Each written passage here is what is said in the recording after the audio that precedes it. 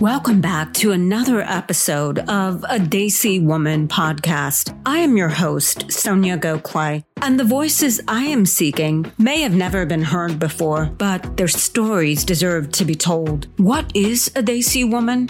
She is a dynamic, fearless, and strong woman. She is your mother, your grandmother, your daughter, your sister. She is every one of us who is on an endless pursuit of self-empowerment and fulfillment. I am Soniya Gokhale, and I am a Desi woman.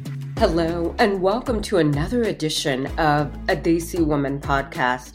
I am your host, Soniya Gokhale, and today we are so excited to be joined by writer Anne Banks. Anne Banks is an award-winning journalist whose work has been featured in the New York Times Magazine, the New York Times Book Review, The Atlantic, The Washington Post, The Nation, the Smithsonian, and the History News Network, to name a few. Anne has also edited an anthology of oral histories from the Federal Writers Project, First Person America, and co-produced a radio series for National Public Radio. Anne received a fellowship from the Alicia Patterson Foundation, and she is also a published author of 8 children's books.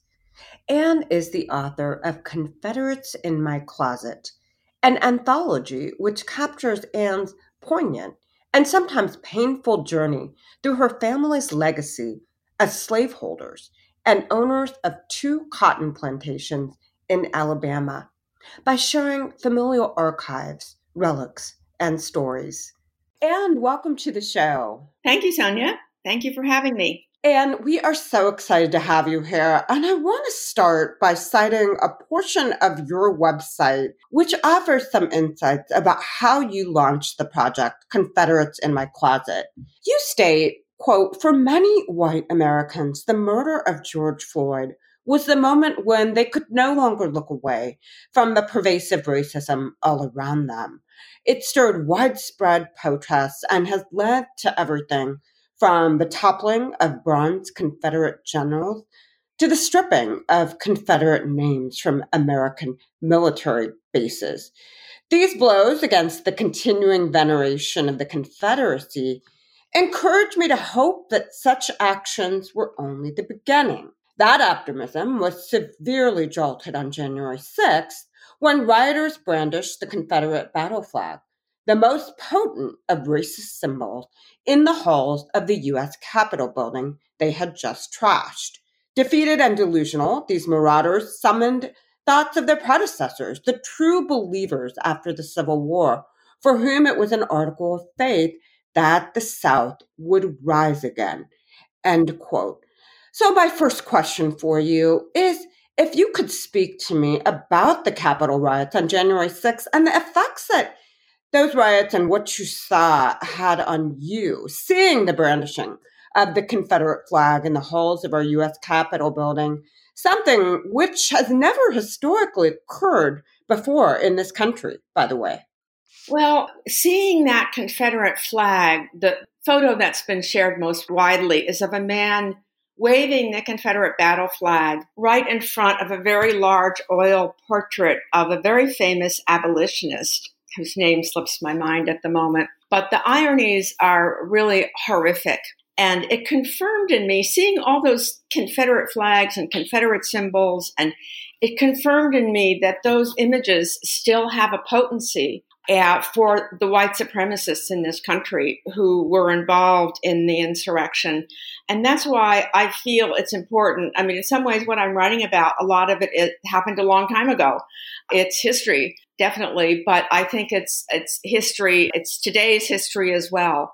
So seeing that inspired me to write the op-ed piece that I just published in USA Today. I actually think it's in the print edition today, connecting my own family history. My great-great-grandfather had 2 plantations near Montgomery, and he was also an apologist for slavery. So he wrote articles about how the South never could have been cultivated without the labor of African Americans, or Africans, as he called them then. And so it made me really see that the whole question of reparations, it just kind of brought it right to the fore. And to me, it connected very much to the need to examine this history directly. Absolutely. And let's move to that piece, which has been so well received in USA Today. And I will have the link to that article in the podcast notes. And the title of the article is I Couldn't Unlearn the Name of My Great Great Grandfather's Enslaved Person. And I didn't want to. And you go on to state that America was built on the backs of enslaved Africans. The debt keeps compounding and can never be repaid. As you stated, your great-great-grandfather, A.J. Pickett, owned 2 cotton plantations in Alabama, and he was a historian and apologist for slavery. And I just want you to tell me more about this and how it correlates to how you launched Confederates in My Closet. And I just want to offer this anecdote, which is sort of in the article. And you indicate you opened your silverware drawer and noticed a familiar silver serving spoon that had been handed down in your family. And for the first time, it occurred to you to investigate the name on the handle, L.P. Walker. And so if you could just tell me more about some of this family history about your great-great-grandfather and some of these heirlooms, which you stumbled upon. Well, the spoon, I didn't exactly stumble upon it. It was right there in my silverware drawer all along. It's just like, as I've learned so much in doing this project, there's knowing things and knowing them. And so just one minute, you'll see something that's been there all along. This was a silver serving spoon that is engraved L.P. Walker to Eliza. And I never even looked that up. But when I did, after I'd started working on my website, Confederates My Closet, I learned that L.P. Walker was the first Secretary of War of the Confederacy and had a number of other roles in the Confederacy after that, and was married to an ancestral cousin of mine named Eliza. So when I did that, when I looked him up and I figured out who he was, and he was, I want to say, of course, because he's in my family, a slaveholder in Alabama. That spoon was undoubtedly polished by slaves that ended up in my possession. And that kind of really set me back because it's so specific and concrete. My great-great-grandfather wrote a number of articles and also a book, History of Alabama, but he talked about enslavement at what he called it mild domestic slavery. And that was amazing to read that. But a spoon really is something. And so it hit me in a different way to kind of engage with the spoon. Wonderful. Thank you for that response. And what I thought was really interesting is that it took you a while to muster the wherewithal or the interest in going through the items that you knew were in your familial archive. And in fact, you indicate that for decades you harbored in the back of your office closet an archive that you'd inherited from your father's Alabama kin. Wills bequeathing family oil portraits, yellowed newspaper clippings about antebellum homes turned museums, and just an incredible archive of history. And you nicknamed this trove the pile, and you kept it in quarantine. And you even indicated if these bits and pieces told a story, you weren't quite ready to hear it. I want to learn more about you, about this reticence, because it's such an interesting narrative that you offer, and I haven't heard this perspective. We know that there were Caucasian slaveholders in this country, and obviously their families still exist here today. But this is such a deeply personal viewpoint that you offer, and you had a struggle to even confront this. So tell me about that a bit more. Well, I think it started actually after Donald Trump was elected president, and I saw, as many people did with total horror, this kind of resurgence of a kind of white supremacy that I guess we now have to realize was hiding all along, but we just were looking away. So that was what inspired me to go and start to dig in to the pile. Another thing is that I felt in general that genealogy, I didn't see it as a path towards social justice. I saw it the opposite, the way that I felt like some members of my family used genealogy and tried to push it off on me was kind of as ancestor pride. look who we're descended from. And I didn't really want any part of that. I wanted to have, a life that started with me, as many young people do. But when I really realized, as I say in the piece, there's knowing and knowing. I mean, you can know something and it just doesn't hit you. And I think right now I'm seeing even more. I mean, that process is not over. The more I learn, the more I think, the more I kind of research, it still packs a wallop, an even deeper one. One thing I was really happy about in the response to the article is that people wrote and said, this is sort of like the beginning of a Truth and Reconciliation Commission, which we've never had in this country about slavery. And, I felt like my mission is to try to use my family history to examine and undermine the lost cause thinking, which is what you saw in such force at the Capitol that day. The South really won the propaganda war. I wrote about that quite a bit in my website, Confederates My Closet. I mean, it's just quite astonishing how much they did that. And that was partly because of some of my ancestors, the widow of General George Pickett, who devoted the rest of her quite long life to doing things with the United Daughters of the Confederacy, like censoring textbooks, putting up monuments, all of those sorts of things, which have contributed to the sense of kind of grievance around, quote, what they call heritage in the South that you see still existing today. I think that is a great point because you state this on the blog, and I think a lot of people would agree. I'm from the North, though, I have to add, and I'm an Indian American woman born and raised in this country. But you indicate for a long while, I believe that the Civil War was over. And obviously, there's a lot of history buffs in this country and globally. And so there's a huge fan base around the Civil War, from hobbyists who try to reenact favorite battles to history buffs who debate the fine points of military strategy. But you encountered members of these fervent and possessed subcultures on the internet, and they're occurring in real time. And as you stated, we did see them during the Capitol riots, and we've seen a resurgence with President Donald Trump and his populist movement. And so I guess I want to know for you what you think, in your opinion, what is triggering this resurgence in white supremacy and interest in Confederacy? I think in some ways it never went away. It's just that people like me were looking somewhere else.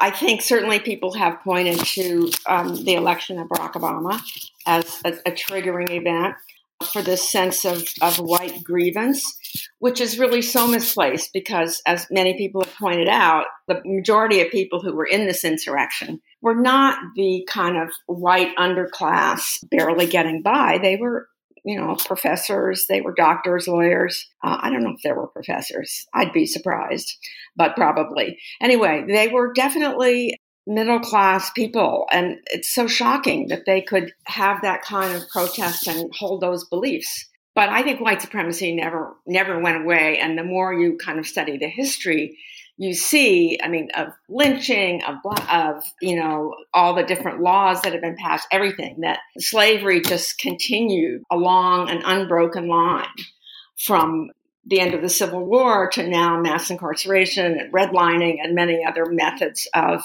discrimination and terror. And in the USA Today article, you mention about a young boy, a child really, a 2-year-old, who was a victim of something called the Reverse Underground Railroad. And I had heard about this as I researched for this podcast, but I was wondering if you could tell us a bit more about the story of Milton and his kidnapping that you came to find out in researching through your family archives. Well, I learned about his kidnapping actually from Karen, my friend Karen Orozco Gutierrez. What happened was when I started researching this question of my great-grandfather's slaves that he held in his plantation, I went to a website called Afrogenius, which is basically for African Americans who are trying to connect their family tree and try to understand, try to find people who can maybe give them some information. Because for many decades, slaves were not even listed with last names. So it's very, very hard to do this kind of genealogical research. So I went on Afrogenius, and there was listed there, someone had posted an inventory of my great-grandfather's slaves and their ages and first names. And there was a note, this woman, Karen Gutierrez, who said she was looking for any information about an Alabama slaveholder named A.J. Pickett. And so I wrote to her and said, no, that's my great-great-grandfather. And she wrote back and said, I'm so happy to hear from you. I've been looking for you for years. And for many Black descendants of enslaved people, they are trying to be in touch with descendants of enslavers because they feel like they might have information that can help them trace what happened to their ancestors. So Karen and I corresponded for a while, and she said, is there anything in your archive that would help me identify? And she told me about what happened about Milton is he and his family were free people of color in Iowa.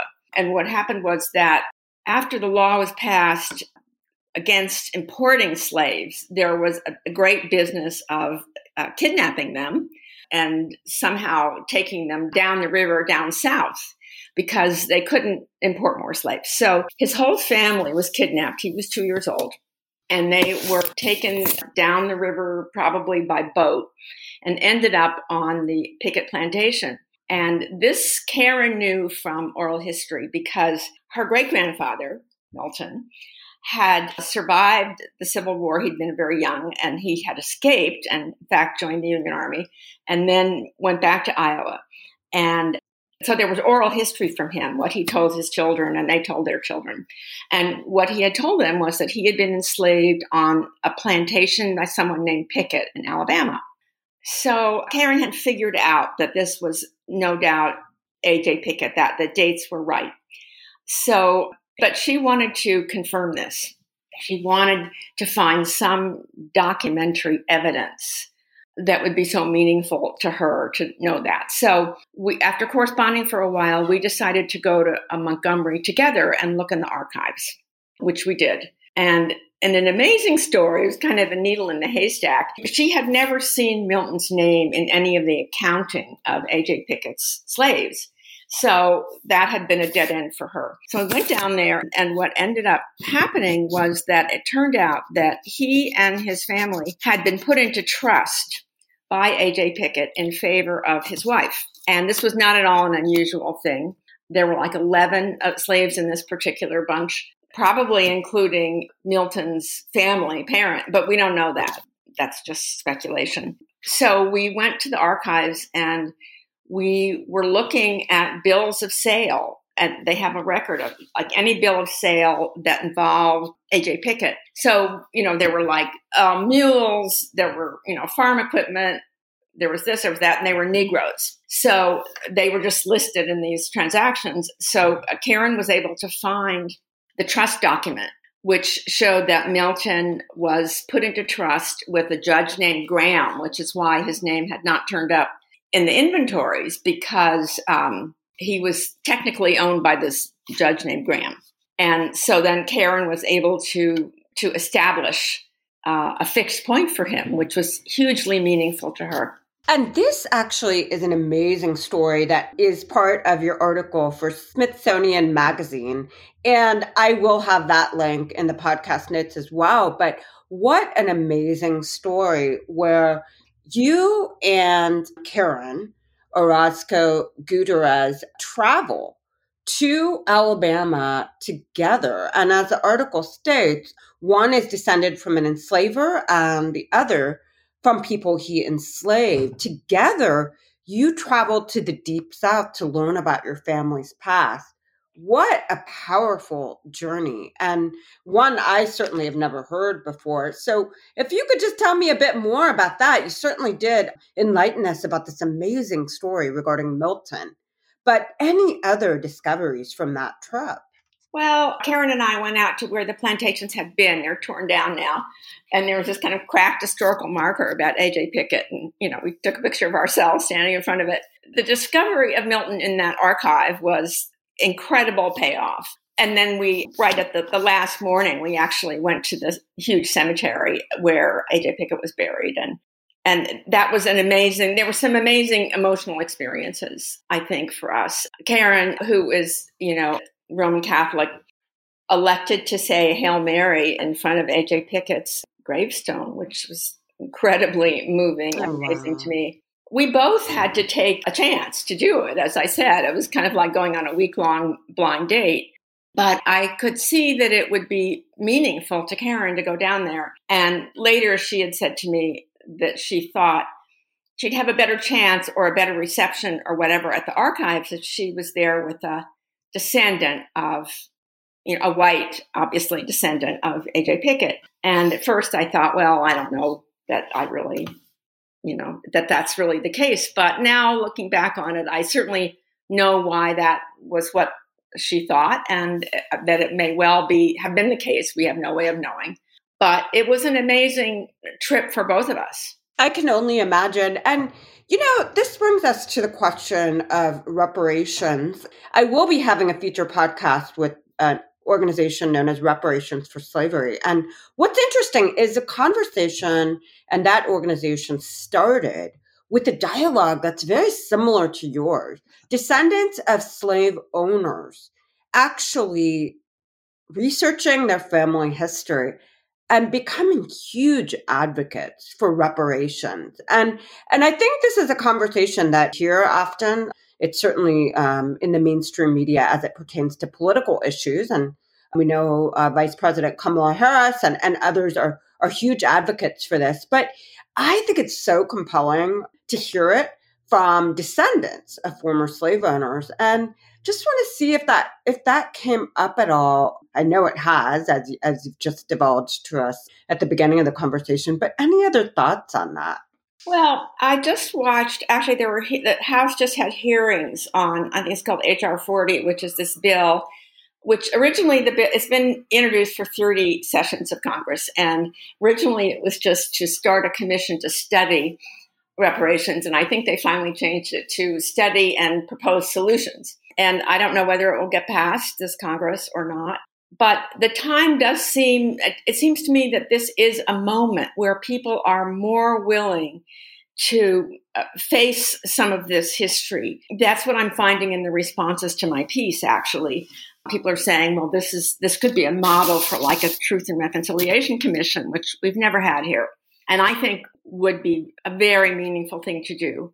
So that's, it's hard to know. I think this is definitely a moment where people are open to thinking about this in a different way. Obviously, not all people, but more than there were. And I mean, it's interesting to me also, there's a commission now, which Biden has signed off on, to change the names of Army bases that are named for Confederate generals, of which there are 10. And I lived on one of them. My dad was in the Army. And one of them is named for George Pickett, who was my ancestor cousin. And so magazine found descendants of all of these 10 generals and asked them what they thought. And it was very interesting that all but one of them thought, yes, change the names. And the descendant of Pickett was kind of my favorite because he owned a scuba diving business. And he said, well, you could put them in an historical park, or you could just sink them in the ocean and they could become a coral reef.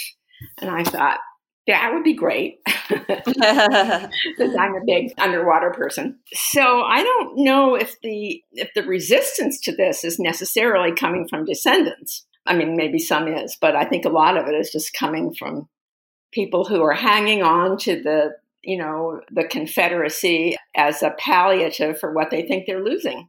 That is such an excellent point, because even when you were discussing the archives that you and Karen encountered, just to see a bill of sale and to see humans being sold and these archives, it would have an absolutely profound effect upon this country. And I really do hope this is being incorporated into history classes. I know that there's a lot of talk about the 1619 Project, but to your point, that's such a great point. It's interesting they added that byline on your article, but I would agree with you. And what I would like to do, first of all, thank you so much for joining us today.